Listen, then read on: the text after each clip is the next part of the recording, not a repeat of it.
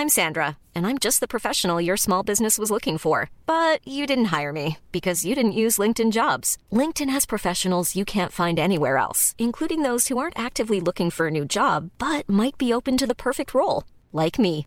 In a given month, over 70% of LinkedIn users don't visit other leading job sites. So if you're not looking on LinkedIn, you'll miss out on great candidates like Sandra. Start hiring professionals like a professional. Post your free job on linkedin.com/people today.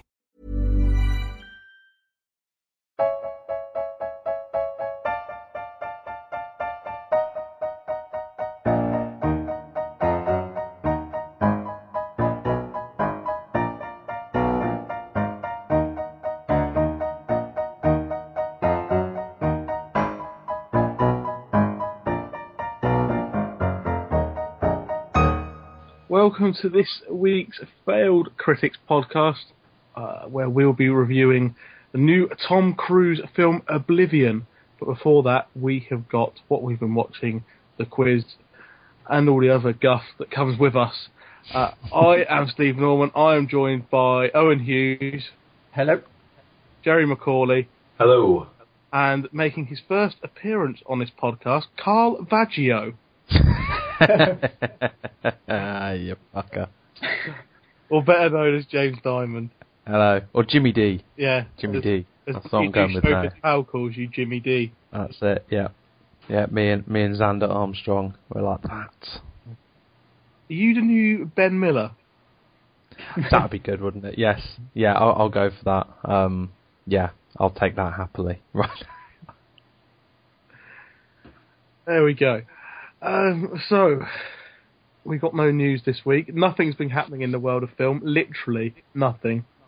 Yeah, it's been a bit boring. There's some new bits up on the site, but apart from that, and Jerry's long-awaited 2003, after my very, very long-awaited 1962 went up in our decade of film. So that'll be up around the time you get this podcast. Yeah, lovely. I better finish that off, hadn't I? Oh right, okay. It's not quite finished, is it? I thought you'd finished it. I saw a draft up there. I'll give you tomorrow to look at it. It's very draft. It's very draft. Right then, best kick off straight into the quiz. I can't remember what the scores are. I think it's Owen 1 and Jerry. I've got 1. No, Jerry's not got anything yet. Yeah, I'm on 0. Because he's shit. Yeah. Anyway, this week the quiz starts thusly: The Great Escape, Rosebud, Gandhi. James. Yes, James. Is it Richard Attenborough?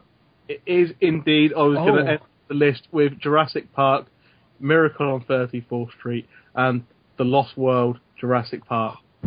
Nailed it. I'm good at this quiz. I'm better at this now. I'm fucking pointless, I tell you that. Yes. Right then. So on to what we've been watching, with James now taking a lead in this revamped version of the quiz. So you can kick us off then, James. What have you been watching? Okay. Yeah, this week I've rewatched a few modern classics. And it's nice to see they still hold up for me. So I watched WALL-E again for the first time in about a year. My daughter suddenly got massively obsessed with it, and she kind of takes it in turns with Pixar films and Disney films and all sorts of sure ones. You didn't accidentally watch Oblivion? Hey, I was just going to say it is kind of ironic actually, because it does, a number of elements from it do heavily inspire this week's main release. But yeah, it's still one of my favourite Pixar films. Absolutely love it. Also watched The Fugitive again for the first time in years, which is great, and hopefully is going to make an appearance in the next 90s decade piece in 1993 from Kate. But the film I really want to talk about is Festen, otherwise known as The Celebration, which when I checked earlier today was just about clinging on to 250th place in the IMDb top 250. So at the I don't want it to drop out because I've seen it now. So I gave it a good hefty vote to try and keep it in there. And also because I really liked it. It's directed by Thomas Vinterberg, although it is the first Dogma 95 film. Dogma was a... well, I'll explain Dogma in a second, but for those who don't know, but it was a manifesto started by Danish filmmakers led by Thomas Vinterberg and Lars von Trier. Now, this one is a Danish film about a 60th birthday celebration for a rich family patriarch. Everyone gathers at the family hotel, but a confession/accusation then threatens to tear the family apart. I think what I will say is it's not the prettiest film to watch for a number of reasons, and it's probably got the worst production values of any of the films in the IMDb Top 250. Again,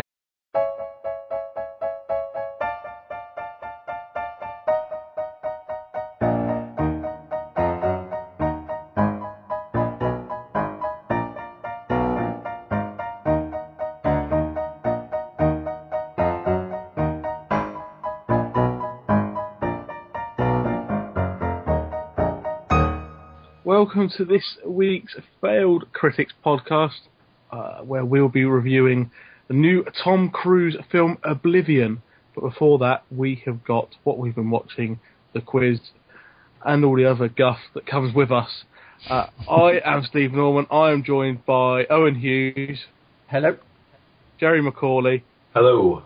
And making his first appearance on this podcast, Carl Vaggio. You fucker. Or better known as James Diamond. Hello. Or Jimmy D. Yeah. Jimmy D. That's what I'm going with now. Pal calls you Jimmy D. That's it, yeah. Yeah, me and Xander Armstrong were like that. Are you the new Ben Miller? That'd be good, wouldn't it? Yes. Yeah, I'll go for that. Yeah, I'll take that happily. Right. There we go. So, we got no news this week. Nothing's been happening in the world of film. Literally nothing. Yeah, it's been a bit boring. There's some new bits up on the site, but apart from that, and Jerry's long-awaited 2003, after my very, very long-awaited 1962 went up in our decade of film. So that'll be up around the time you get this podcast.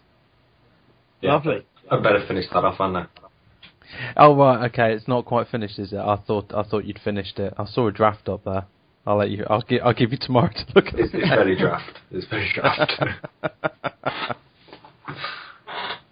Alright then, best kick off straight into the quiz. I can't remember what the scores are. I think it's Owen 1 and Jerry I've 1. got one. No, James, Jerry's not got anything yet. Yeah, I'm on 0. Because he's shit. Yeah. Anyway, this week the quiz starts thusly. The Great Escape. Rosebud. Gandhi. James. Yes, James. Is it Richard Attenborough? It is indeed. I was going to end the list with Jurassic Park, Miracle on 34th Street, and The Lost World, Jurassic Park. Nailed it. I'm good at this quiz. I'm better at this now. I'm fucking pointless, I tell you that. Yes. Right then. So on to what we've been watching, with James now taking a lead in this revamped version of the quiz. So you can kick us off then, James. What have you been watching? Okay. Yeah, this week I've rewatched a few modern classics, and it's nice to see they still hold up for me. So I watched WALL-E again for the first time in about a year. My daughter suddenly got massively obsessed with it, and she kind of takes it in turns with Pixar films and Disney films and all sorts Are you of sure weird ones. you didn't accidentally watch Oblivion? I was just going to say it is kind of ironic actually, because it does, a number of elements from it do heavily inspire this week's main release. But yeah, it's still one of my favourite Pixar films. Absolutely love it. Also watched The Fugitive again for the first time in years, which is great, and hopefully is going to make an appearance in the next 90s decade piece in 1993 from Kate. But the film I really want to talk about is Festen, otherwise known as The Celebration, which when I checked earlier today was just about clinging on to 250th place in the IMDb Top 250. So at the I don't want it to drop out because I've seen it now. So I gave it a good hefty vote to try and keep it in there. And also because I really liked it. It's directed by Thomas Vinterberg, although it is the first Dogma 95 film. Dogma was a... well, I'll explain Dogma in a second, but for those who don't know, but it was a a manifesto started by Danish filmmakers led by Thomas Vinterberg and Lars von Trier. Now, this one it's a Danish film about a 60th birthday celebration for a rich family patriarch. Everyone gathers at the family hotel, but a confession/accusation then threatens to tear the family apart. I think what I will say is it's not the prettiest film to watch for a number of reasons, and it's probably got the worst production values of any of the films in the IMDb Top 250. Again, because of this dogma manifesto, which insists on certain techniques and standards, which actually make this film feel quite like a family video at times. It feels very amateurish. But the genius of the film in this particular case, and the genius of using this manifesto, is that it actually really adds to the film's atmosphere and tone. It almost becomes documentary style, which, combined with some really, really good performances, make this film very, very believable. A few rules are broken. I'm just going to read out some of the Dogma 95 rules, though. For those who don't know the Dogma 95 rules, filming must be done on location. Props and sets must not be bought in. If a particular prop is necessary for the story, a location must be chosen where this prop is found. Sound must never be produced apart from the images or vice versa. Music must not be used unless it occurs within the scene. Camera must be a handheld camera at all times. The film must not take place where the camera is standing. Film must take place where the action takes place. Must be in colour. Special lighting is not acceptable. Optical work and filters are forbidden, and it can't contain any superficial action. So murders and weapons, for example, must not occur. It's got to take place in the here and now. Genre movies are not acceptable. The film format must be Academy 35mm. And lastly, the director must not be credited. So you don't actually get that this is directed by anyone. It's just we know that it's a Thomas Vinterberg film. But the great thing, so at times it looks terrible, but the acting pulls it through. It's a very, very shocking story. And I'm not going to go into details about what the story is, because I think it's better if you watch it quite fresh, if you've not seen it and you don't have a clue as to what's going to happen. But I do think the actors do well with some very, very difficult material. And the other great thing about it is very funny in places. And actually the humour from the film stops it becoming quite a drudge to watch, and it keeps you going through some pretty tough moments in the film. I really, really enjoyed it. I was not expecting it to be as it drew me in. I wasn't expecting it to draw me as much as it did. I think it's a very, very good film, and it won the Cannes Jury Prize, and I think it was 95. So definitely worth a watch, and you can actually find it on a lot of. I got it on Google Play, for example. I got it on Google Play for 99p to rent it on my tablet, so it's available pretty cheap in most places, and I really, really enjoyed it. And Vinterberg actually went on to direct The Hunt last year, which was one of my favourite films starring Mads Mikkelsen that I saw in the whole of last year. So really, really recommend that. Excellent. So, any other films for you to review this week? No, that's it. Like I say, I've watched a few others, but I only wanted to talk about that one mainly. That's it. I wanted to try and watch The Place Beyond the Pines today, but I didn't get time. Okay, Jerry, how about you then? What have you watched this week? Well, obviously Game of Thrones is back, so my time is getting taken up by Game of Thrones. Mad Men is also back, so lots of TV. Yeah. Watching both of those, yeah. Veep was back this week as well, so there's a load of really good TV. Yeah, Veep started on HBO last night, and it's available in the usual places. Okay, not on TV though, not on Sky. No, I don't have Sky Atlantic anyway, so it's always the usual places for me. Immediately prior to recording, Broadchurch was on as well, which I keep banging on about. Absolutely top. Oh yeah, I'm gonna have to watch that all like on DVD or something. It's too late for me to start it now. I'll wait for it on DVD and splurge on it in a weekend. It's well worth it. It really is very good. And Studio Ghibli films, which I'm sort of holding back for when we actually talk about Studio Ghibli films. Just probably a couple of weeks. Yeah. Yeah. Just a quick one from a few weeks back, actually. I watched Cloud Atlas while it was still around in the cinemas and on a small amount of screens. Won't talk too great detail about it because it's been talked about on here before, but I really liked it. Yeah. I know a lot of people don't like it, think it's confusing. I liked that it treated the viewer with respect. It assumed a bit of intelligence. It was visually stunning, obviously, but it was kind of audacious in the narrative structure and the scale of it, and I admired that. I don't think it quite achieved what it wanted to do all the time, but I admired the fact that they were really reaching for something superb, and I think it was a level above your average blockbuster. So yeah, that's it. Short and sweet. It's very well worth a watch. You need to concentrate though. Not a background film by any means. No. I really wanted to see Cloud Atlas. I'm still a bit angry that it didn't get a wider release.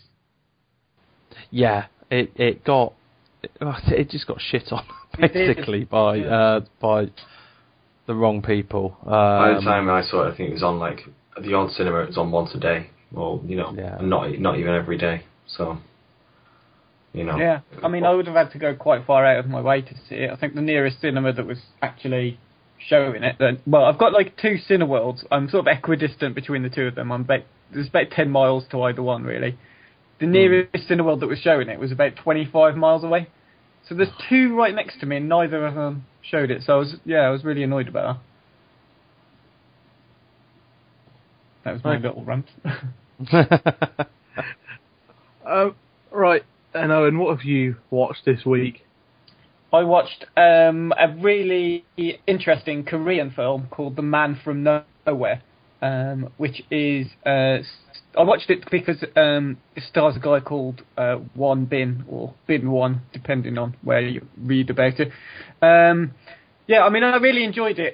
It draws a lot of comparisons with other revenge thrillers like Taken and Old Boy and that kind of thing, because it is essentially a revenge thriller itself. But it kind of has its own identity. That it does share the genre with those kind of films, but it's a little bit different. It's a little bit more sophisticated, I guess, in a way. I mean, it helps that the film has such a charismatic lead actor in Bin Won. He kind of reminded me a little bit of Keanu Reeves. So you've got to bear with me here, because I know he's not the most obvious choice when someone considers a charismatic lead. But he's got that kind of presence about him that he just carries throughout the movie. So there's little things like just a sort of slight shift in his stance, or a little glance over his shoulder occasionally. And it seems to say a lot more than if he just opened his mouth and just looked at someone and said, I'm going to kill you, or I'm going to go and save that person. You know what I mean? It's just kind of the way that he carries himself throughout the film is quite impressive. So, the way that I came to watch this film, actually, was... I think I've mentioned it before on the podcast, that I use a site called Letterboxd.com to record the films I watch. And I started a conversation on there about who I think is the sort of the rising stars of the action genre. So people like, we've mentioned before, Scott Adkins and people like that. So someone called Zapper Life recommended I check out this Bin Won guy, and he's really good. I would really recommend this film.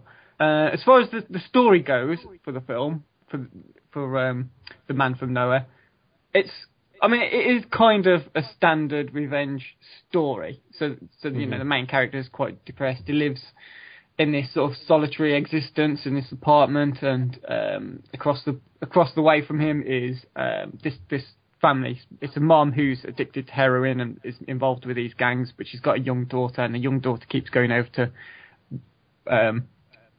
Bin Won's apartment and stuff, and so she's the only person who really tries to talk to him. And as the film progresses, you learn why he sort of lives this isolated existence, and then why he eventually goes on to get revenge when the girl's mom is killed, or she's kidnapped. She's kidnapped as part of the plot, and the little girl ends up being involved in, and he goes out to try and rescue her. So it's got quite a sort of standard revenge basis to it, but it's as I say, it's really kind of sophisticated. So the pace of the film, although there are bits in it which are really quite gruesome, actually, there's some really like ultra violent scenes in it.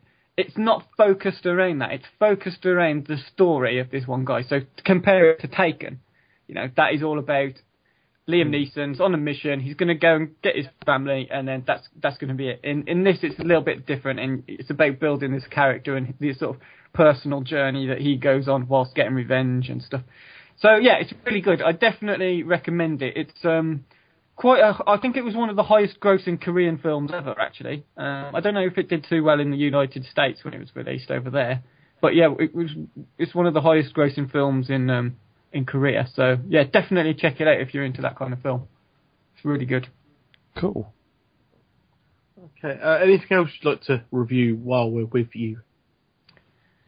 Not review. I'll quickly mention it though. Time Crimes. It's a Spanish film. Have you seen it, Jerry? Unfortunately, no. No? Oh, okay. How about you, James?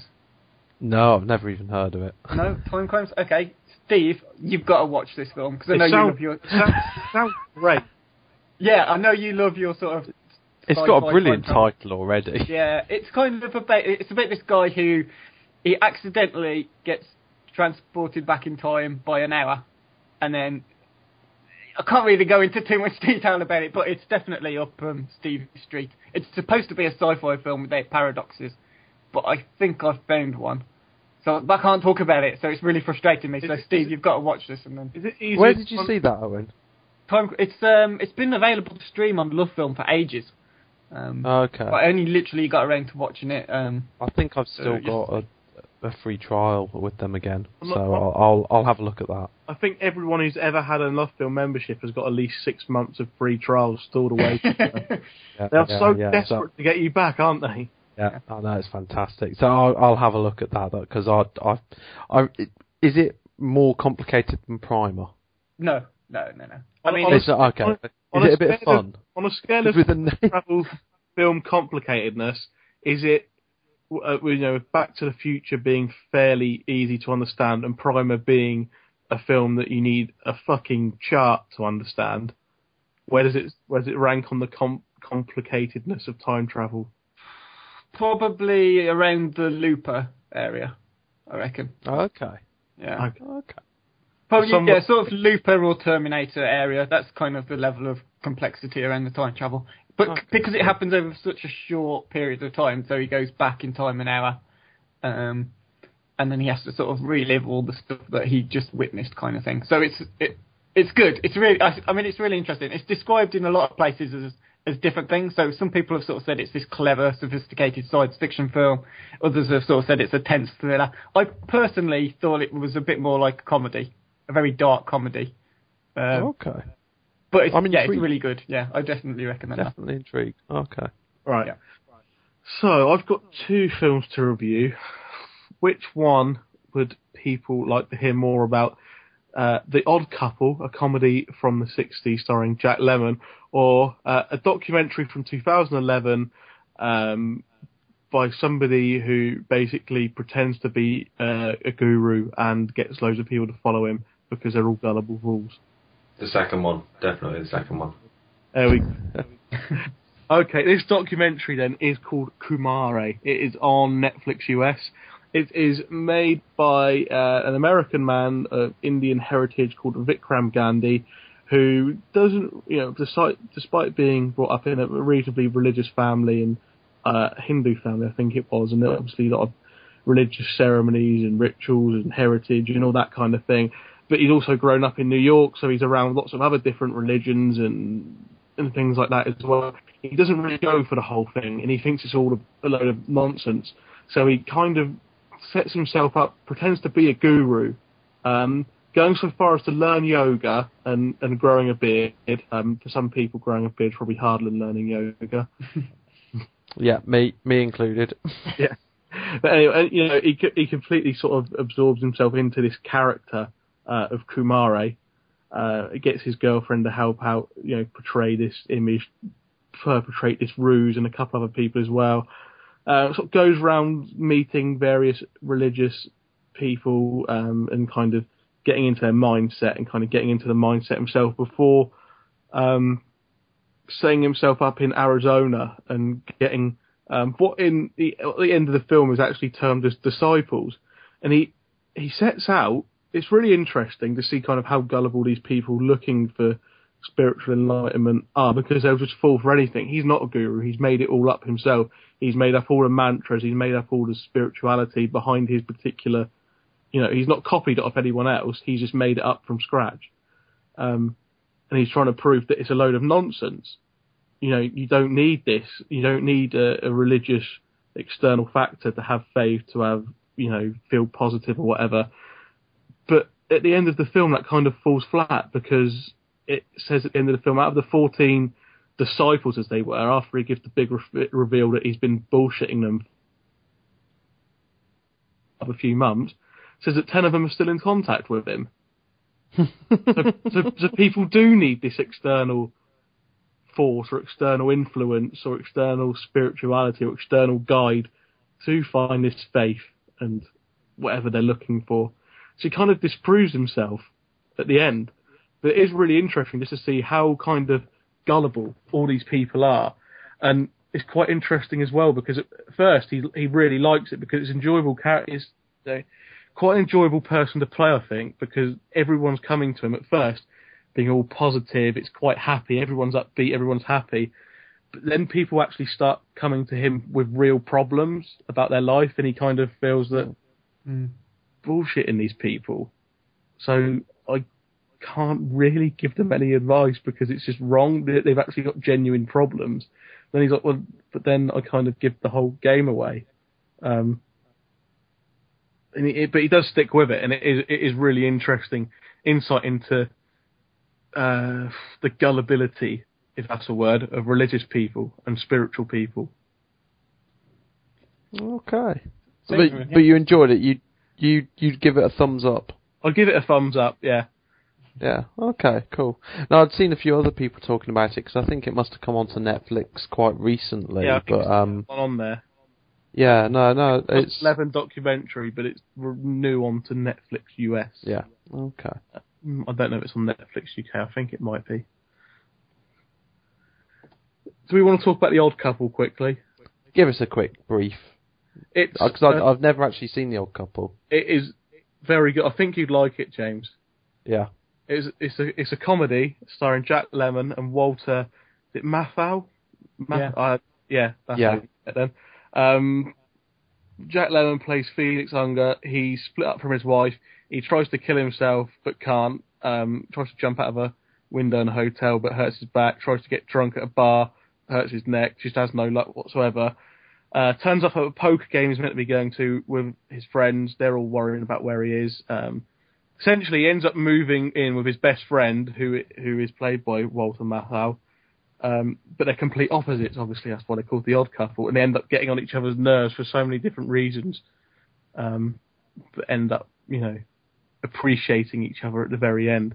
But it's very funny. It's relies a lot on the relationship and the back and forth banter. I hate the word banter, but it is that, essentially. Between the title characters and the group of 5 in the 2 or 3 scenes you get where they're all playing poker together as well. It's all very quick.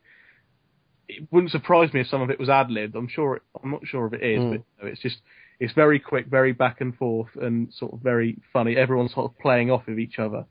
So yeah, if you like comedies and you haven't seen this one, go and watch it.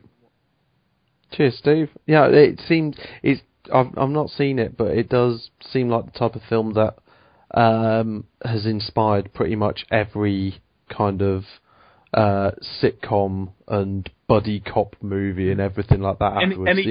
Any kind of it's the original. Yeah. Any kind of buddy related thing. Yeah. Complete polar opposites. You wonder why or how these two have become best friends. Yeah. There are obviously some similarities, like they both like sport and they both like playing poker, etc. But you just think, how do these two complete opposites become friends? I think Owen's seen it, hasn't he? I've never seen all of it. It's one of those things that's it's usually it used to be on TV quite a lot. I haven't seen it for a while on TV. It did spawn a sitcom as well, obviously not starring the two from the film. Yeah, and of course they reunited for Grumpy Old Men. Owen's favourite Christmas film. One of my favourite Christmas films, yeah. Which they're very good in. But then when you watch something like the sequel to Grumpy Old Men, which is Grumpier Old Men, There's like cuts that they show the things they have to leave out the film and stuff where they're just improving, and they really do seem to have a genuine kind of off-screen friendship, which I think helps with those kind of films because it's the way they play off each other. It's very funny to watch. How about you, Jerry? Have you seen the film? No, I'm not too great on like sort of 60s films, particularly the comedy films. No, I was just looking through Netflix US, and I was looking for a comedy, and I thought, well, I've not seen that one, but it's kind of it's highly rated, and it's one of the most referenced. I was like, what film are we talking about? Oh, it's when we're doing the Stanley Kubrick special. It's like The Shining. Yeah. It's like The Shining's one of them films that you think you've seen before, even though you haven't seen it, because it's referenced so much. And The Odd Couple was a bit like that, so I thought I'll actually watch the source material for all this. Yeah. Is it 90 minutes? Is it, or is it 2 hours? These are important things for me to know. It's somewhere, I can't remember off the top of my head. I think it's somewhere between the two. It didn't feel like... It didn't feel too long. Good. It never felt like it was dragging. Good. Before our podcast gets in danger of feeling like that for you listeners, we'll move on that to the main review, which is Oblivion, starring Tom Cruise, Morgan Freeman, and a couple of people who James is going to tell me who they are because I can't remember. Andrea Riseborough, Olga Kurylenko, and the Kingslayer, Nikolai Coster-Waldau. I think James is going to lead the discussion on this film because he wrote a load of notes on it in the email beforehand, so I'll let him crack on with it. Okay, So those of you who don't know about the film, Tom Cruise plays another man called Jack. Someone did point this out. I saw someone point out on Twitter this week, and it does seem that almost every character he plays these days is called Jack. But Jack is one of the few remaining drone repairmen on Earth. Earth has had its surface destroyed after decades of war with an alien race of scavengers, and he discovers a crashed spaceship. The contents of which, as it says on IMDb, bring into question everything he believed about the war and may even put the fate of mankind in his hands. It's Tom Cruise doing big sci-fi with the guy who directed Tron Legacy, which I've not seen, Joseph Kosinski, but people told me was very flashy, very stylistic, but not actually that great a film. Might give us a clue as to how this film is out. Well, I just want to say first off, let's start on the good with regards to this film. The production design. I think I'd hope that we can all agree that this film actually did look pretty spectacular. Visually, it's phenomenal. Yeah. It looks fantastic from the details of like the little bike that Tom Cruise has got to the kind of big set pieces of like the world in ruins. Mm-hmm. The landscapes are some of the best thing about it. I know that there's a lot of talk been made about the actual like spaceships and stuff, and how the droids or drones, whatever they're called, that look actually quite realistic and everything. But I love the way that everything is. It looks like a barren Earth. In a lot of these sort of post-apocalyptic sci-fi films, stuff like A Boy and His Dog, for example. It's just a desert with a few metal sheds put on it, basically. Whereas this, it really does look like an Earth that's been sort of drained, if you like. And I was really impressed with that. Yeah, no, I was as well. I think the science and the technology actually had quite a unique look as well. And I know we'll come on to areas which the film may have borrowed heavily from other science fiction films, but I do think at least its look was something that was quite innovative and original, and I enjoyed it as well. And I think the soundtrack was great as well. I thought I think some electronic artist called M83. I'm not down with the kids. I don't know who they are, but I know that Kosinski got Daft Punk to do his to do Tron Legacy, and I have heard that. It's a very good soundtrack.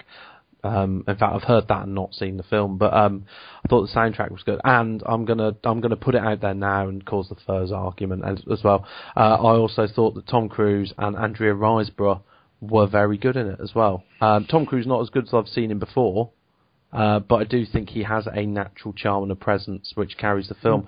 But I honestly thought that Andrea Riseborough was the best person in this film, and I've just got a feeling that's going to cause an argument.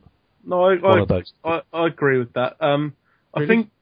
I think I drew a good parallel to this film. I'm boasting about my own comments, but other than the visuals, put everything about the visuals aside for a minute. They were fantastic, but the rest of the film, so the plot, the acting, everything else was akin to watching a football team win comfortably without ever getting out of third gear. It was good, it was entertaining, but it's quite instantly forgettable. Yeah. Yeah, I'd agree with that. I think there are a few ups and downs though. About the acting. Okay, I thought Olga Kurylenko, who plays what was her name, Julia. I thought she was bland as hell. I thought she did nothing. I thought Morgan Freeman had nothing to do and didn't really do much with it. He wasn't a pointless character because his character was needed. Yeah, he just didn't seem to. His character was needed, but it didn't really sparkle off the screen much at all, and he wasn't in it much. And I wanted to see more of Nikolai Coster-Waldau. And you can take that any way, which way you like. I wanted to see more of him. Quite a lot of him in Game of Thrones. Yeah. He was also fantastic in Headhunters last year, and it did seem a little bit like I'm not quite sure why they bothered to get him for this film, because any old man could have stood there and done that kind of. He didn't really have. Again, someone else who didn't have much to do. It's really interesting considering there are so few kind of speaking parts in this film that even two of the bigger ones still didn't have much to do. It's a very sparse film in terms of performances. For a big budget sci-fi epic, it's really interesting to see it. It was almost felt a bit like Castaway at times, or we mentioned earlier WALL-E. Clearly, Tom Cruise's character is a human WALL-E here.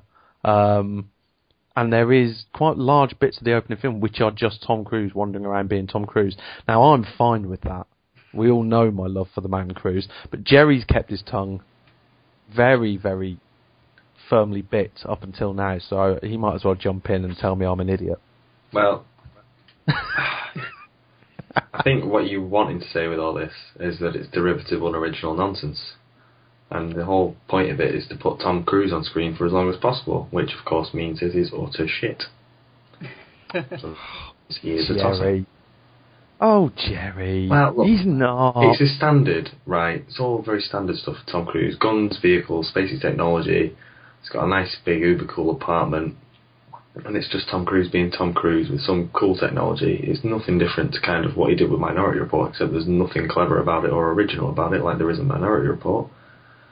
The other thing that bothered me was a bit of a feminist critique here. It's 50-year-old Tom Cruise, and there's just these much younger women who just seem to fall over themselves to get a piece of him, dive into the swimming pool naked, etc., etc. It's not a dream, to be fair. Yeah, and I think it's a little bit. I think it's a little bit disingenuous to just label that. I think that's Hollywood in general, though, isn't it? Well, if we're Cruise, being honest. isn't it? It's probably what Cruise thinks is reality, because that but might as well be what happens to him. Okay, think of I know you're not a fan of George Clooney either, but George Clooney is his age, and in films quite often has 20-year-old women, and in real life has 20-year-old women falling over him. But the key difference here is George Clooney's an attractive man, and he's not a semi-dwarf. A lot of people find Tom Cruise attractive in the dwarf community. He wouldn't be he's clearly a mentalist. Look, he can play one role, and that's himself, right? In other words, what he does is he's a smug, annoying twat, takes himself really seriously, and yet at the same time manages to be the least genuine man on earth, which I don't know how he does. And yeah, you're right, he's batshit mental. I mean, he's the most annoying man in Hollywood. I can't believe he's making money on films these days. Everyone in Hollywood seems to quite like Tom Cruise, though. Yeah, but everyone thought that it was a good idea to let Seth MacFarlane do the Oscars and make horrendous jokes. So, I'm not sure where that link come from. I haven't got to come back to that. That sort of ended the the debate, hasn't it? You can't trust film producers' judgment. Okay. I will stand by Cruise for a long time. I've seen him in great films, and I know Owen said it before, and quite often he is actually the best thing in a film. We talked about Eyes Wide Shut. We're big fans of that, aren't we, Owen? Oh, yeah, really yeah. I think Jerry Maguire. I think Rain Man. He can do proper acting, but when he does blockbuster, I love the Mission Impossible films. I think they're great films. Minority Report you mentioned is good. He does, he is Tom Cruise in a lot of his films, but we look past that for other actors. For some reason, Tom Cruise winds people up, and it's clearly wound Jerry up. Harrison Ford played Harrison Ford in virtually all of his films, and we had him as our first corridor of praise. There's more nuances to him. Arnie played Arnie in every... movie stars generally play themselves. Generally play a version of themselves in every film. The only films that he does that are any different to any other film are Terminator, and that's when he doesn't have to say much. Yeah, Tom Cruise has more range than a lot of other... a lot of other mainstream blockbuster actors. Look at his performance in Magnolia, for example. I thought Collateral wasn't a typical Tom Cruise performance. Rock of Ages, terrible film, and he was the best thing in it by far, in, again, a very un-Tom Cruise performance. Well, fortunately, I didn't see that type of shit, so I'm not going to go there. But yeah, Minority Report is a very good film. Yeah. But he is still Tom Cruise in this. Do you know what I mean? And he's Tom Cruise in Minority Report, and it sort of works for a bit, but it could be a better film if it was someone other than Tom Cruise. I'm adamant that if you made Minority Report with someone other than Tom Cruise in, it would be a better film than it is. Adam Sandler.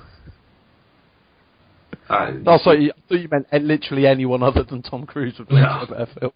But then again, Adam Sandler in Punch Drunk Love is really, really good. So, make it that way. I know you've said that before, yes. No.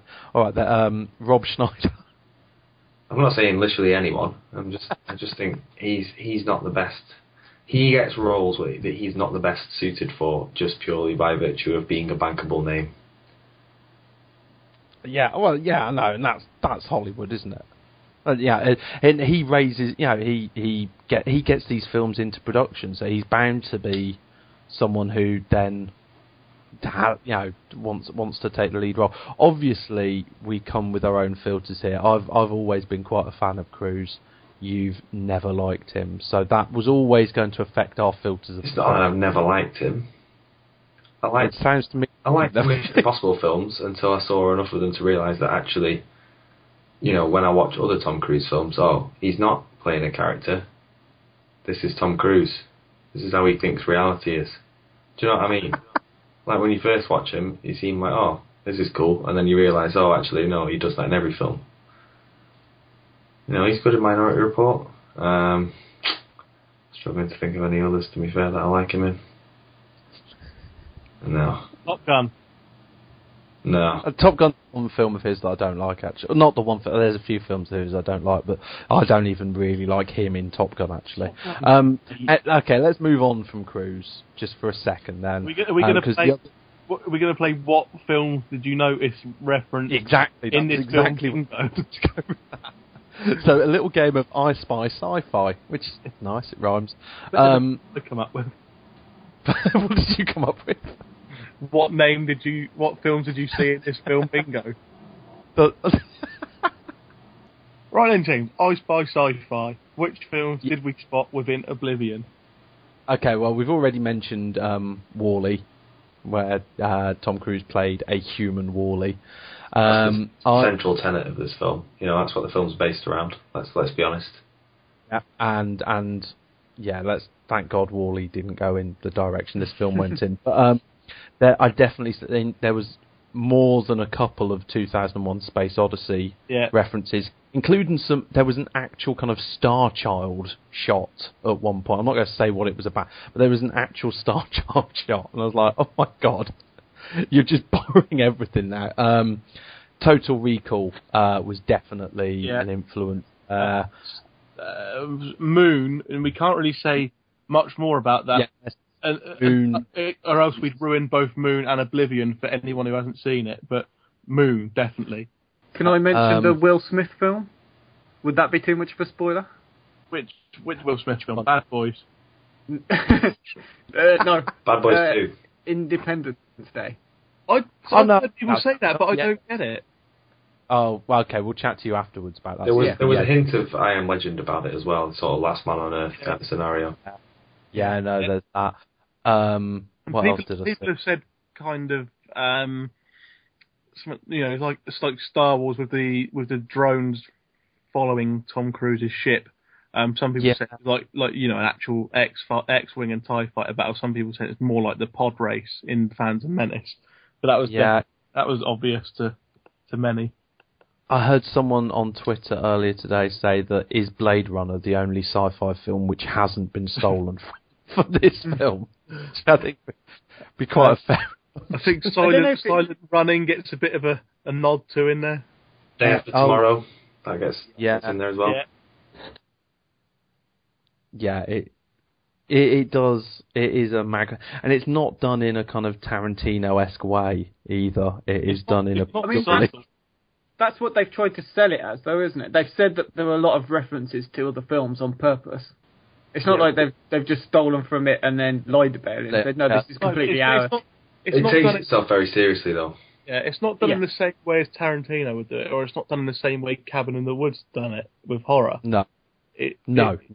It didn't. Well, yeah, it didn't feel like to me like it was paying homage. It felt to me like it was blatantly stolen. But if what Owen's saying is correct, then I just think they've missed the tone slightly. Then they have talked openly about how it's it draws on a lot of older sort of 80s, 90s sci-fi films, and that's what they wanted to give people of today. So I don't think it was trying to rip off other films. I think it was definitely trying to pay homage to them. I just don't think it did it very well. No, it wasn't very subtle in its homage, was it? And when you do that with quite a derivative plot, it doesn't help because it does just look like you're cribbing from everywhere. If the plot had been absolutely brilliant, we probably wouldn't have cared that they'd stolen all these bits. And when your mind starts wandering halfway through, because I'll be honest, it's only 2 hours long and it felt longer. To me, it felt too long, even at 2 hours. There were bits that started to drag, but then thinking back on it, I can't really think what you'd cut out from the film. I think you could shake it and lose 20 minutes from it somewhere. Just little bits and bobs. It could definitely be tightened up. That whole bit with him. Even when we're on a budget, we still deserve nice things. Quince is a place to scoop up stunning high-end goods for 50 to 80% less than similar brands. They have buttery soft cashmere sweaters starting at $50, luxurious Italian leather bags, and so much more. Plus, Quince only works with factories that use safe, ethical, and responsible manufacturing. Get the high-end goods you'll love without the high price tag with Quince. Go to quince.com/style for free shipping and 365-day returns. Outside the football stadium, which is painful. I quite like that bit, but I like Tom Cruise, so him recounting this football match was terrible. Oh no, I quite like that scene. I've got no issue with that. What I have an issue with is they basically looked at all these old sci-fi films, all these great sci-fi films, right? And somewhere a producer's gone, 2001, WALL-E, all these things, they're good. But you know what would make them better? If we put Tom Cruise in it, take any kind of originality or intelligence out of the story, like tell people exactly what they're seeing, and put some gadgets in that Tom Cruise can play around with, and just stick Tom Cruise on screen for like an hour and a half out of 2 hours. It'll work. That's literally the thought process behind this film. What I would say is I honestly do think I'm going to flip this around from what Jerry said. I think with other actors, not every other actor, but with other actors in the main role here, I think this would have been a worse film. I honestly do. But we need to shut up about Tom Cruise now, because we're never going to agree. We're never going to see each other's point of view on that. But what I would say is, I don't think anyone is completely satisfied with what we saw. Or would that be fair? I mean, I quite like post-apocalyptic sci-fi stuff anyway, so it was always going to appeal to me on some level. So I did quite enjoy parts of it, but it's a very flawed film. I think enjoyable but instantly forgettable is quite yeah. If you consider the sort of sea of sci-fi films that are coming out this summer anyway, you know, Iron Man 3, Star Trek 2, Pacific Rim, all that. Oh, and I saw a longer trailer for Star Trek, and I'm so pant-wettingly excited for that now. Yeah. So, I mean, I think it's going to get just sort of drowned out by better, bigger films. Yeah, and the fact is, I'm thinking more about a 3-minute trailer I saw before this film than the film, like, the minute I came out. So, yeah, the other thing as well, if you are going to watch it, do go and watch it at the cinema, because I cannot imagine it having anywhere near the same impact on a home television screen or a laptop or something like that. It in a way it reminds me of an inferior version of Prometheus last year. Prometheus also had its problems, but was a lot better than this. But, you know, Prometheus was the big sci-fi epic last year, which had amazing production design and possibly wasn't quite the film we all wanted it to be and things like that. This feels like, quite ironically, like a bit of a kind of low-rent rip-off of Prometheus in that sense. It tries to be epic in scale. It just fails on too many levels. But I didn't regret watching it. It was decent enough. Mm. Okay, I think that's all for this week's podcast then. What's up next week, James? Next week is our big birthday bash. I can't believe it. Next week we are a year old. That's weird and quite wonderful as well. So what we're going to be doing, something slightly different next week. We're going to be doing what we've been watching, Second Opinion. See, I'm coming up with all the titles tonight, aren't I? And we're all going to look at films that each of us has either loved or hated over the last year, and we'll be giving our second opinion on that. And then we'll also be having a bit of a roundtable discussion with questions that all of our listeners have always wanted to ask us, but have been too afraid. So if you've got any questions that you want us to, or topics you want us to discuss next week, then tweet us at @FailedCritics and let us know. Okay, and what's the next new review we're doing, or don't you know? The week after that is Iron Man 3. Boom. No. Very excited. Yeah, wonderful. When are we doing Will Smith's Corridor Parade induction? Let's just make sure Jerry's there. I don't have that much of a problem with Will Smith. It's only if you sneak Tom Cruise in without telling me that I'm going. I'm waiting for you to go on holiday, and I'll go sneak Tom Cruise in the Corridor Parade. That's clearly what I'm going to do, because he's not won an Oscar yet, and I, for one, am surprised. I, for one, am not. Anyway, that's all for this week. Thanks for listening. Thanks to everyone who has contributed. And thanks to Kevin MacLeod from Incompetech.com for the music.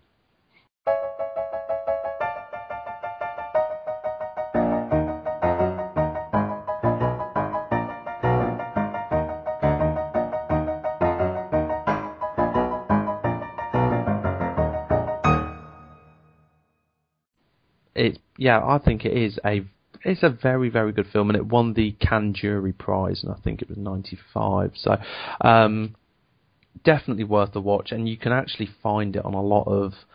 I got it on Google Play, for example. I got it on Google Play for 99p to rent it on my tablet, so it's available pretty cheap in most places, and I really, really enjoyed it. And Vinterberg actually went on to direct The Hunt last year, which was one of my favourite films starring Mads Mikkelsen. That I saw in the whole of last year, so really, really recommend that. Excellent. So, any other films for you to review this week? No, that's it. Like I say, I've watched a few others, but I only wanted to talk about that one mainly. That's it. I wanted to try and watch The Place Beyond the Pines today, but I didn't get time. Okay, Jerry, how about you then? What have you watched this week? Well, obviously Game of Thrones is back, so my time is getting taken up by Game of Thrones. Mad Men is also back, so lots of TV. Yeah. Watching both of those, yeah. Veep was back this week as well, so there's a load of really good TV. Yeah, Veep started on HBO last night, and it's available in the usual places. Okay, not on TV though, not on Sky. No, I don't have Sky Atlantic anyway, so it's always the usual places for me. Immediately prior to recording, Broadchurch was on as well, which I keep banging on about. Absolutely top. Oh yeah, I'm gonna have to watch that all like on DVD or something. It's too late for me to start it now. I'll wait for it on DVD and splurge on it in a weekend. It's well worth it. It is very good. And Studio Ghibli films, which I'm sort of holding back for when we actually talk about Studio Ghibli films. Just probably a couple of weeks. Yeah. Yeah. Just a quick one from a few weeks back, actually. I watched Cloud Atlas while it was still around in the cinemas and on a small amount of screens. Won't talk too great detail about it because it's been talked about on here before, but I really liked it. Yeah. I know a lot of people don't like it, think it's confusing. I like that it treated the viewer with respect. It assumed a bit of intelligence. It was visually stunning, obviously, but it was kind of audacious in the narrative structure and the scale of it, and I admired that. I don't think it quite achieved what it wanted to do all the time, but I admired the fact that they were really reaching for something superb, and I think it was a level above your average blockbuster. So yeah, that's it. Short and sweet. It's very well worth a watch. You need to concentrate though, not a background film by any means. No. I really wanted to see Cloud Atlas. I'm still a bit angry that it didn't get a wider release. Yeah, it just got shit on basically by the wrong people. By the time I saw it, I think it was on like the odd cinema. It was on once a day, or and not even every day. So. Yeah, I mean, I would have had to go quite far out of my way to see it. I think the nearest cinema that was actually showing it, I've got like two Cineworlds. I'm sort of equidistant between the two of them. There's about 10 miles to either one, really. The nearest Cineworld that was showing it was about 25 miles away. So there's two right next to me, and neither of them showed it. So I was really annoyed about that. That was my little rant. Right. And Owen, what have you watched this week? I watched a really interesting Korean film called The Man from Nowhere, which is... I watched it because it stars a guy called Won Bin, or Bin Won, depending on where you read about it. Yeah, I mean, I really enjoyed it.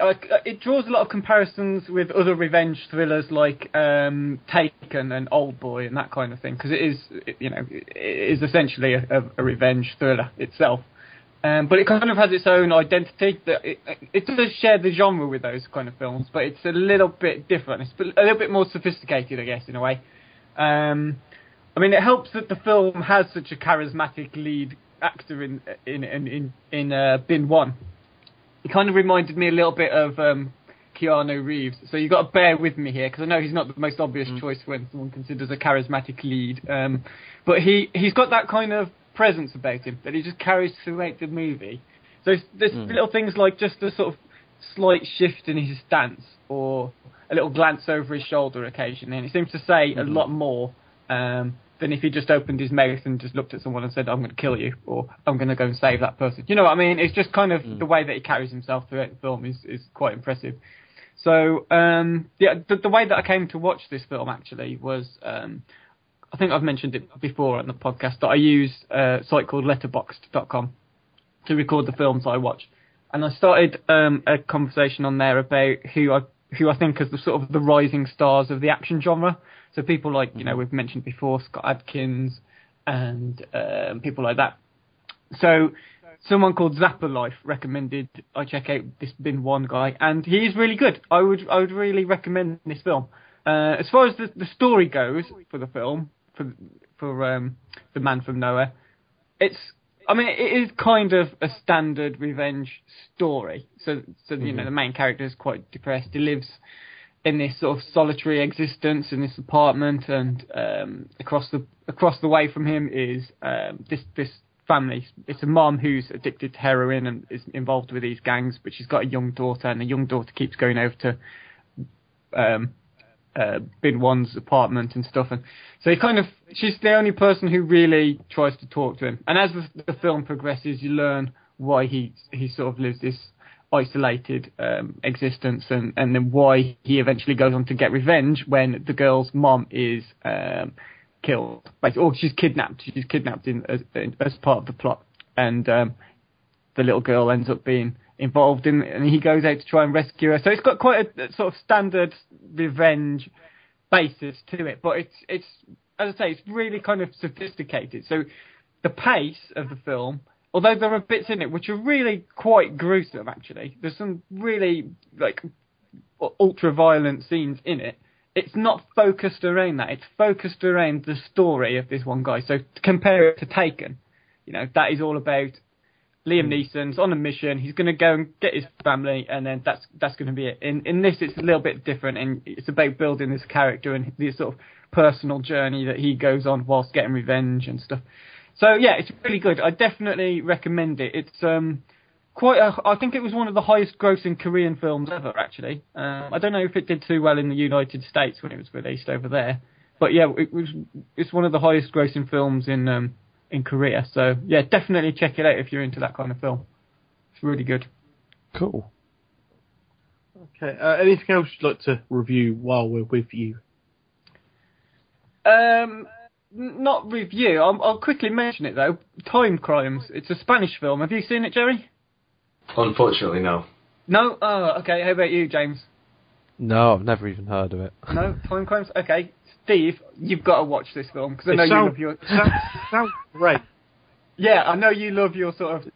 It's got a brilliant title already. Yeah, it's kind of about this guy who he accidentally gets transported back in time by an hour, and then I can't really go into too much detail about it, but it's definitely up Steve Street. It's supposed to be a sci-fi film without paradoxes, but I think I've found one.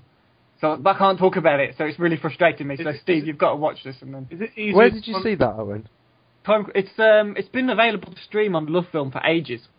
Okay. But I only literally got around to watching it. I think I've still got a free trial with them again, so I'll have a look at that. I think everyone who's ever had a Love Film membership has got at least 6 months of free trials stored away. They're so desperate to get you back, aren't they? Yeah, I know, it's fantastic. So I'll have a look at that, because is it more complicated than Primer? No.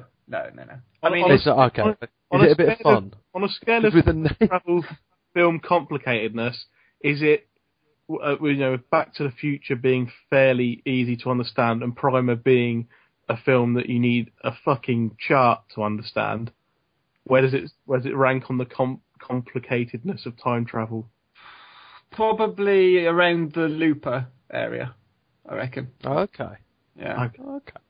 Probably, sort of Looper or Terminator area. That's kind of the level of complexity around the time travel. But because it happens over such a short period of time, so he goes back in time an hour, and then he has to sort of relive all the stuff that he just witnessed, kind of thing. So it's good. It's really, it's really interesting. It's described in a lot of places as different things. So some people have sort of said it's this clever, sophisticated science fiction film. Others have sort of said it's a tense thriller. I personally thought it was a bit more like a comedy, a very dark comedy. Okay. But it's really good. Yeah, I definitely recommend that. Definitely intrigued. Okay. Right. Yeah. So I've got 2 films to review. Which one would people like to hear more about? The Odd Couple, a comedy from the 60s starring Jack Lemmon, or a documentary from 2011 by somebody who basically pretends to be a guru and gets loads of people to follow him because they're all gullible fools. The second one. Definitely the second one. There we go. Okay, this documentary then is called Kumare. It is on Netflix US. It is made by an American man of Indian heritage called Vikram Gandhi, who doesn't, despite being brought up in a reasonably religious family and Hindu family, I think it was, and obviously a lot of religious ceremonies and rituals and heritage and all that kind of thing. But he's also grown up in New York, so he's around lots of other different religions and things like that as well. He doesn't really go for the whole thing, and he thinks it's all a load of nonsense. So he kind of sets himself up, pretends to be a guru, going so far as to learn yoga and growing a beard. For some people, growing a beard is probably harder than learning yoga. Yeah, me included. Yeah. But anyway, he completely sort of absorbs himself into this character of Kumare. Gets his girlfriend to help out, portray this image, perpetrate this ruse, and a couple other people as well. Sort of goes around meeting various religious people and kind of getting into their mindset and kind of getting into the mindset himself before setting himself up in Arizona and getting what at the end of the film is actually termed as disciples. And he sets out, it's really interesting to see kind of how gullible these people looking for spiritual enlightenment are, because they'll just fall for anything. He's not a guru, he's made it all up himself. He's made up all the mantras, he's made up all the spirituality behind his particular, he's not copied it off anyone else, he's just made it up from scratch. And he's trying to prove that it's a load of nonsense. You don't need this. You don't need a religious external factor to have faith, to have, feel positive or whatever. But at the end of the film, that kind of falls flat, because it says at the end of the film, out of the 14 disciples, as they were, after he gives the big reveal that he's been bullshitting them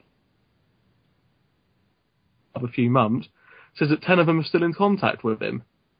so people do need this external force or external influence or external spirituality or external guide to find this faith and whatever they're looking for. So he kind of disproves himself at the end. But it is really interesting just to see how kind of gullible all these people are. And it's quite interesting as well, because at first he really likes it because it's enjoyable characters. Quite an enjoyable person to play, I think, because everyone's coming to him at first being all positive, it's quite happy, everyone's upbeat, everyone's happy. But then people actually start coming to him with real problems about their life, and he kind of feels that bullshitting these people. So I can't really give them any advice because it's just wrong. They've actually got genuine problems. Then he's like, well, but then I kind of give the whole game away. But he does stick with it, and it is really interesting insight into the gullibility, if that's a word, of religious people and spiritual people. Okay, but you enjoyed it. You'd give it a thumbs up. I'd give it a thumbs up. Yeah. Yeah. Okay. Cool. Now I'd seen a few other people talking about it because I think it must have come onto Netflix quite recently. Yeah, I think but on there. Yeah. No. It's 11 documentary, but it's new onto Netflix US. Yeah. Okay. I don't know if it's on Netflix UK. I think it might be. Do we want to talk about The Odd Couple quickly? Give us a quick brief. Because I've never actually seen The Odd Couple. It is very good. I think you'd like it, James. Yeah. It's a comedy starring Jack Lemmon and Walter. Is it Matthau? Yeah. That's how you get it then. Jack Lemmon plays Felix Unger. He's split up from his wife. He tries to kill himself but can't. Tries to jump out of a window in a hotel but hurts his back. Tries to get drunk at a bar, hurts his neck. Just has no luck whatsoever. Turns up at a poker game he's meant to be going to with his friends. They're all worrying about where he is. Essentially, he ends up moving in with his best friend, who is played by Walter Matthau. But they're complete opposites, obviously. That's why they're called The Odd Couple. And they end up getting on each other's nerves for so many different reasons. But end up, appreciating each other at the very end. But it's very funny. It's relies a lot on the relationship and the back and forth banter. I hate the word banter, but it is that essentially between the title characters and the group of 5 in the 2 or 3 scenes you get where they're all playing poker together. Well, it's all very quick. It wouldn't surprise me if some of it was ad-libbed. I'm not sure if it is, but it's very quick, very back and forth, and sort of very funny. Everyone's sort of playing off of each other. So yeah, if you like comedies and you haven't seen this one, go and watch it. Cheers, Steve. Yeah, I've not seen it, but it does seem like the type of film that has inspired pretty much every kind of sitcom and buddy cop movie and everything like that. Any kind of it's the original. Yeah. any kind of buddy related thing. You know, complete polar opposites. You wonder why or how these two have become best friends. Yeah. There are obviously some similarities, like they both like sport and they both like playing poker, etc. But you just think, how do these two complete opposites become friends? I think Owen's seen it, hasn't he? I've never seen all of it. It's one of those things that's, it's usually, well, it used to be on TV quite a lot. I haven't seen it for a while on TV. It did spawn a sitcom as well, obviously not starring the two from the film. Yeah. And of course they reunited for Grumpy Old Men. Owen's favourite Christmas film. One of my favourite Christmas films, which they're very good in. But then when you watch something like the sequel to Grumpy Old Men, which is Grumpier Old Men, there's like cuts that they show the things they have to leave out the film and stuff where they're just improving, and they really do seem to have a genuine kind of off-screen friendship, which I think helps with those kind of films because it's the way they play off each other. It's very funny to watch. How about you, Jerry? Have you seen the film? No, I'm not too great on like sort of 60s films, particularly the comedy films. No, I was just looking through Netflix US, and I was looking for a comedy, and I thought, well, I've not seen that one, but it's kind of it's highly rated, and it's one of the most referenced. I was like, what film are we talking about? Oh, it's when we're doing the Stanley Kubrick special. It's like The Shining. Yeah. It's like The Shining's one of them films that you think you've seen before, even though you haven't seen it because it's referenced so much. And The Odd Couple was a bit like that, so I thought I'll actually watch the source material for all this. Yeah. Is it 90 minutes? Is it, or is it 2 hours? These are important things for me to know. I can't remember off the top of my head. I think it's somewhere between the two. It didn't feel like... It didn't feel too long. Good. It never felt like it was dragging. Good. Before our podcast gets in danger of feeling like that for all you listeners, we'll move on that to the main review, which is Oblivion, starring Tom Cruise, Morgan Freeman, and a couple of other people who James is going to tell me who they are because I can't remember. Andrea Riseborough, Olga Kurylenko, and the Kingslayer, Nikolai Coster-Waldau. I think James is going to lead the discussion on this film because he wrote a load of notes on it in the email beforehand, so I'll let him crack on with it. Okay, so those of you who don't know about the film, Tom Cruise plays another man called Jack. Someone did point this out. I saw someone point out on Twitter this week, and it does seem that almost every character he plays these days is called Jack. But Jack is one of the few remaining drone repairmen on Earth. Earth has had its surface destroyed after decades of war with an alien race of scavengers, and he discovers a crashed spaceship. The contents of which, as it says on IMDb, bring into question everything he believed about the war and may even put the fate of mankind in his hands. It's Tom Cruise doing big sci-fi with the guy who directed Tron Legacy, which I've not seen, Joseph Kosinski, but people told me was very flashy, very stylistic, but not actually that great a film. Might give us a clue as to how this film is out. Well, I just want to say first off, let's start on the good with regards to this film. The production design. I think I'd hope that we can all agree that this film actually did look pretty spectacular. Visually, it's phenomenal. Yeah. It looks fantastic from the details of like the little bike that Tom Cruise has got to the kind of big set pieces of like the world in ruins. Mm-hmm. The landscapes are some of the best thing about it. I know that there's a lot of talk been made about the actual like spaceships and stuff, and how and the droids or drones, whatever they're called, that look actually quite realistic and everything. But I love the way that everything is. It looks like a barren Earth. In a lot of these sort of post-apocalyptic sci-fi films, stuff like A Boy and His Dog, for example. It's just a desert with a few metal sheds put on it, basically. Whereas this, it really does look like an Earth that's been sort of drained, if you like. And I was really impressed with that.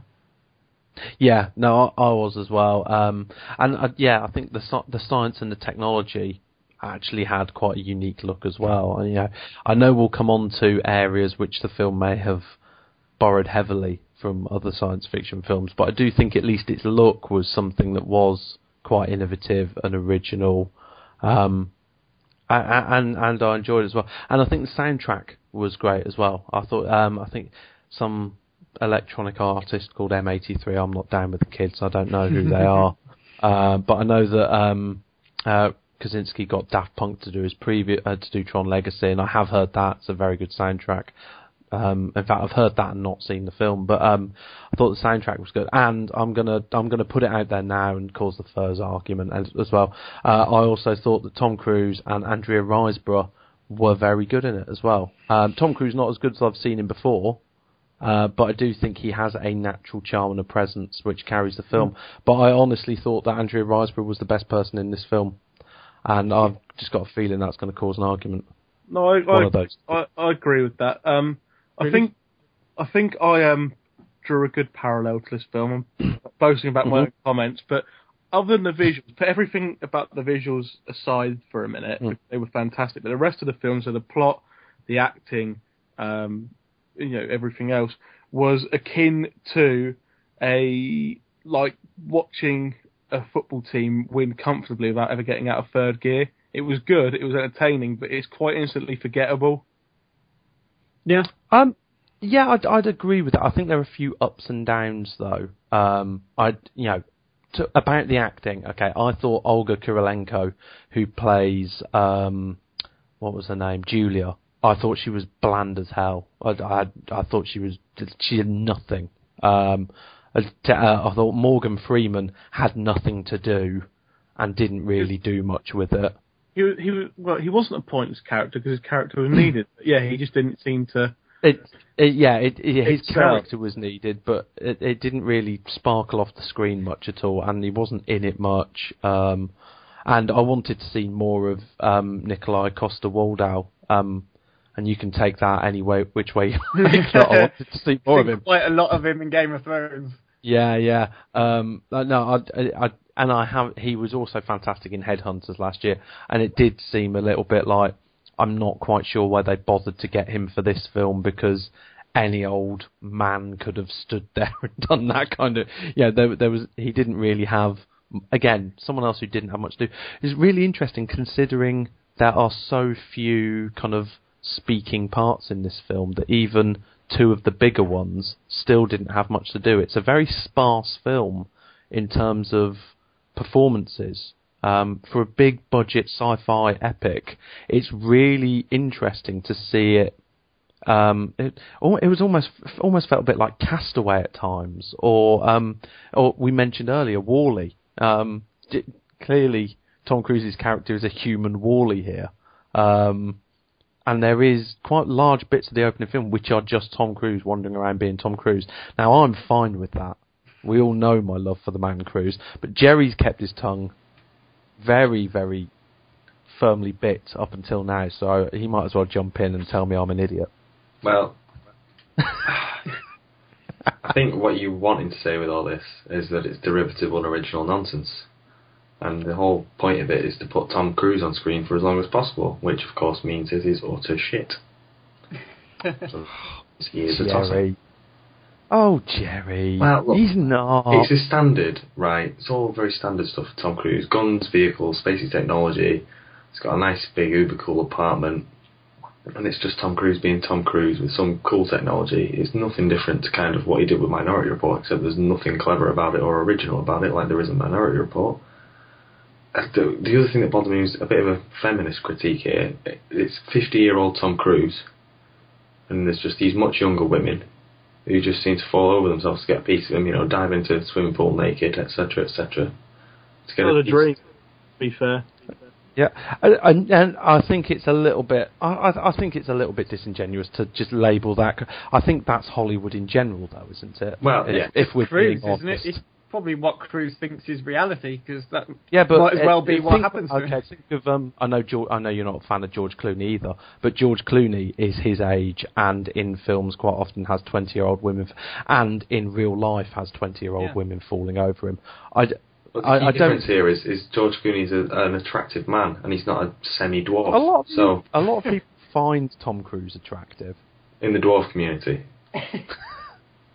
He wouldn't be where. He's clearly a mentalist. Well, he can play one role, and that's himself, right? In other words, what he does is he's a smug, annoying twat, takes himself really seriously, and yet at the same time manages to be the least genuine man on earth, which I don't know how he does. And yeah, you're right, he's batshit mental. I mean, he's the most annoying man in Hollywood. I can't believe he's making money on films these days. Everyone in Hollywood seems to quite like Tom Cruise, though. Yeah, but everyone thought that it was a good idea to let Seth MacFarlane do the Oscars and make horrendous jokes. So, can't judge that. Yeah, I haven't got to come back to that. That sort of ended the debate, hasn't it? You can't trust film producers' judgment. Okay. I will stand by Cruise for a long time. I've seen him in great films, and I know Owen said it before, and quite often he is actually the best thing in a film. We talked about Eyes Wide Shut. We're big fans of that, aren't we, Owen? Oh, yeah, really. Yeah. I think Jerry Maguire. I think Rain Man. He can do proper acting, but when he does blockbuster, I love the Mission Impossible films. I think they're great films. Minority Report you mentioned is good. He does, he is Tom Cruise in a lot of his films, but we look past that for other actors. For some reason, Tom Cruise winds people up, and it's clearly wound Jerry up. Harrison Ford played Harrison Ford in virtually all of his films, and we had him as our first Corridor of Praise. There's more nuance to him. Arnie played Arnie in every... movie stars generally play a version of themselves in every film. The only films that he does that are any different to any other film are Terminator, and that's when he doesn't have to say much. Yeah, Tom Cruise has more range than a lot of other... a lot of other mainstream blockbuster actors. Look at his performance in Magnolia, for example. I thought Collateral wasn't a typical Tom Cruise performance. Rock of Ages, terrible film, and he was the best thing in it by far, in, again, a very un-Tom Cruise performance. Well, fortunately, I didn't see that type of shit, so I'm not going to go there. But yeah, Minority Report is a very good film. Yeah. But he is still Tom Cruise in this. Do you know what I mean? And he's Tom Cruise in Minority Report, and it sort of works for a bit, but it could be a better film if it was someone other than Tom Cruise. I'm adamant that if you made Minority Report with someone other than Tom Cruise in, it would be a better film than it is. Adam Sandler. I thought you meant literally anyone other than Tom Cruise would make a better film. But then again, Adam Sandler in Punch Drunk Love is really, really good. So, make it that way. I know you've said that before, yes. No. All right, Rob Schneider. I'm not saying literally anyone. I just think he's not the best. He gets roles that he's not the best suited for, just purely by virtue of being a bankable name. Yeah, well, I know, and that's Hollywood, isn't it? And he raises, he gets these films into production, so he's bound to be someone who then, wants to take the lead role. Obviously, we come with our own filters here. I've always been quite a fan of Cruise. You've never liked him, so that was always going to affect our filters. It's not that I've never liked him.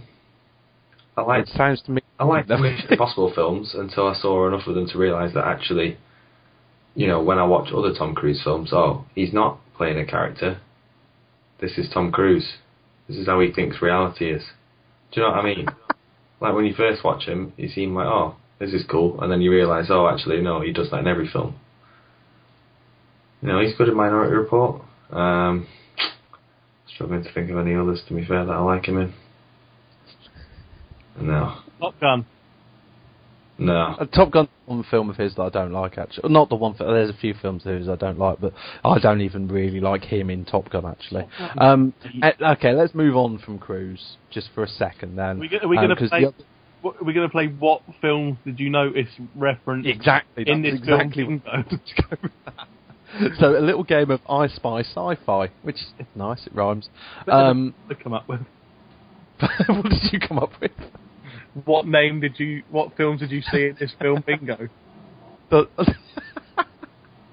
Right then, James. I Spy Sci-Fi. Which films did we spot within Oblivion? Okay, well, we've already mentioned WALL-E, where Tom Cruise played a human WALL-E. That's the central tenet of this film. You know, that's what the film's based around. Let's be honest. Yeah, and yeah, let's thank God WALL-E didn't go in the direction this film went in. But I definitely think there was more than a couple of 2001 Space Odyssey references, including there was an actual kind of Star Child shot at one point. I'm not going to say what it was about, but there was an actual Star Child shot, and I was like, oh my God, you're just borrowing everything now. Total Recall was definitely an influence. Moon, and we can't really say much more about that. Yes. Moon. Or else we'd ruin both Moon and Oblivion for anyone who hasn't seen it, but Moon, definitely. Can I mention the Will Smith film? Would that be too much of a spoiler? Which Will Smith film? Bad Boys. No. Bad Boys 2. Independence Day. I've heard people say that, but I don't get it. Oh, well, okay, we'll chat to you afterwards about that. There was a hint of I Am Legend about it as well, sort of Last Man on Earth kind of scenario. Yeah, no, there's that. What else did I say? People have said kind of, it's like Star Wars with the drones following Tom Cruise's ship. Some people say like an actual X-wing and TIE fighter battle. Some people say it's more like the pod race in Phantom Menace. But that was obvious to many. I heard someone on Twitter earlier today say that is Blade Runner the only sci-fi film which hasn't been stolen from this film? Which I think would be quite a fair. I think Silent Running gets a bit of a nod to in there. Day After Tomorrow, I guess. It's in there as well. Yeah, it does. It is a and it's not done in a kind of Tarantino-esque way either. It is done in a. That's what they've tried to sell it as, though, isn't it? They've said that there are a lot of references to other films on purpose. It's not like they've just stolen from it and then lied about it. They said, no, this is completely ours. It takes itself very seriously, though. Yeah, it's not done in the same way as Tarantino would do it, or it's not done in the same way Cabin in the Woods done it with horror. No. It's not. It didn't. Well, yeah, it didn't feel like to me like it was paying homage. It felt to me like it was blatantly stolen. But if what Owen's saying is correct, then I just think they've missed the tone slightly. Then they have talked openly about how it's it draws on a lot of older sort of 80s, 90s sci-fi films, and that's what they wanted to give people of today. So I don't think it was trying to rip off other films. I think it was definitely trying to pay homage to them. I just don't think it did it very well. No, it wasn't very subtle in its homage, was it? And when you do that with quite a derivative plot, it doesn't help because it does just look like you're cribbing from everywhere. If the plot had been absolutely brilliant, we probably wouldn't have cared that they'd stolen all these bits. And when your mind starts wandering halfway through, because I'll be honest, it's only 2 hours long and it felt longer. To me, it felt too long, even at 2 hours. There were bits that started to drag, but then thinking back on it, I can't really think what you'd cut out from the film. I think you could shake it and lose 20 minutes from it somewhere. They're just little bits and bobs. It could definitely be tightened up. That whole bit with him outside the football stadium was just painful. I quite like that bit, but I like Tom Cruise, so him recounting this football match was terrible. I know. I quite like that scene. I've got no issue with that. What I have an issue with is they basically looked at all these old sci-fi films, all these great sci-fi films, right? And somewhere a producer's gone, 2001, WALL-E, all these things, they're good. But you know what would make them better? If we put Tom Cruise in it, take any kind of originality or intelligence out of the story, like tell people exactly what they're seeing, and put some gadgets in that Tom Cruise can play around with, and just stick Tom Cruise on screen for like an hour and a half out of 2 hours. It'll work. That's literally the thought process behind this film. What I would say is I honestly do think I'm going to flip this around from what Jerry said. I think with other actors, not every other actor, but with other actors in the main role here, I think this would have been a worse film. I honestly do.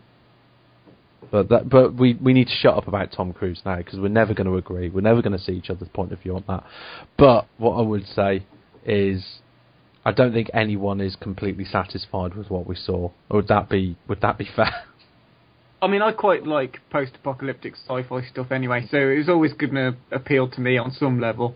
So I did quite enjoy parts of it, but it's a very flawed film. I think enjoyable but instantly forgettable is quite yeah. If you consider the sort of sea of sci-fi films that are coming out this summer anyway, Iron Man 3, Star Trek 2, Pacific Rim, all that. Oh, and I saw a longer trailer for Star Trek, and I'm so pant-wettingly excited for that now. Yeah. So, I think it's going to get just sort of drowned out by better, bigger films. Yeah, and the fact is, I'm thinking more about a 3-minute trailer I saw before this film than the film, like, the minute I came out. So, yeah, the other thing as well, if you are going to watch it, do go and watch it at the cinema, because I cannot imagine it having anywhere near the same impact on a home television screen or a laptop or something like that. It in a way it reminds me of an inferior version of Prometheus last year. Prometheus also had its problems, but was a lot better than this. But, Prometheus was the big sci-fi epic last year, which had amazing production design and possibly wasn't quite the film we all wanted it to be and things like that. This feels like, quite ironically, like a bit of a kind of low-rent rip-off of Prometheus in that sense. It tries to be epic in scale. It just fails on too many levels. But I didn't regret watching it. It was decent enough. Mm. Okay, I think that's all for this week's podcast then. What's up next week, James? Next week is our big birthday bash. I can't believe it. Next week we are a year old. That's weird and quite wonderful as well. So what we're going to be doing, something slightly different next week. We're going to be doing what we've been watching, Second Opinion. See, I'm coming up with all the titles tonight, aren't I? And we're all going to look at films that each of us has either loved or hated over the last year, and we'll be giving our second opinion on that.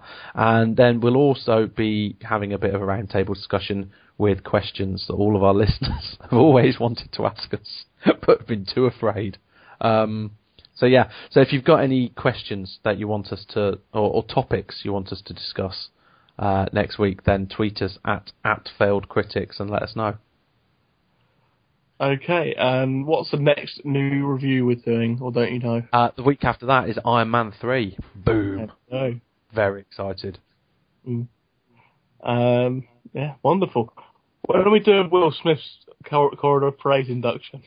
Let's just make sure Jerry's there. I don't have that much of a problem with Will Smith. It's only if you sneak Tom Cruise in without telling me that I'm going. I'm waiting for you to go on holiday and then I'll go sneak Tom Cruise in the Corridor of Praise. That's clearly what I'm going to do. Because he's not won an Oscar yet, and I, for one, am surprised. I, for one, am not. Anyway, that's all for this week. Thanks for listening. Thanks to everyone who has contributed. And thanks to Kevin MacLeod from Incompetech.com for the music.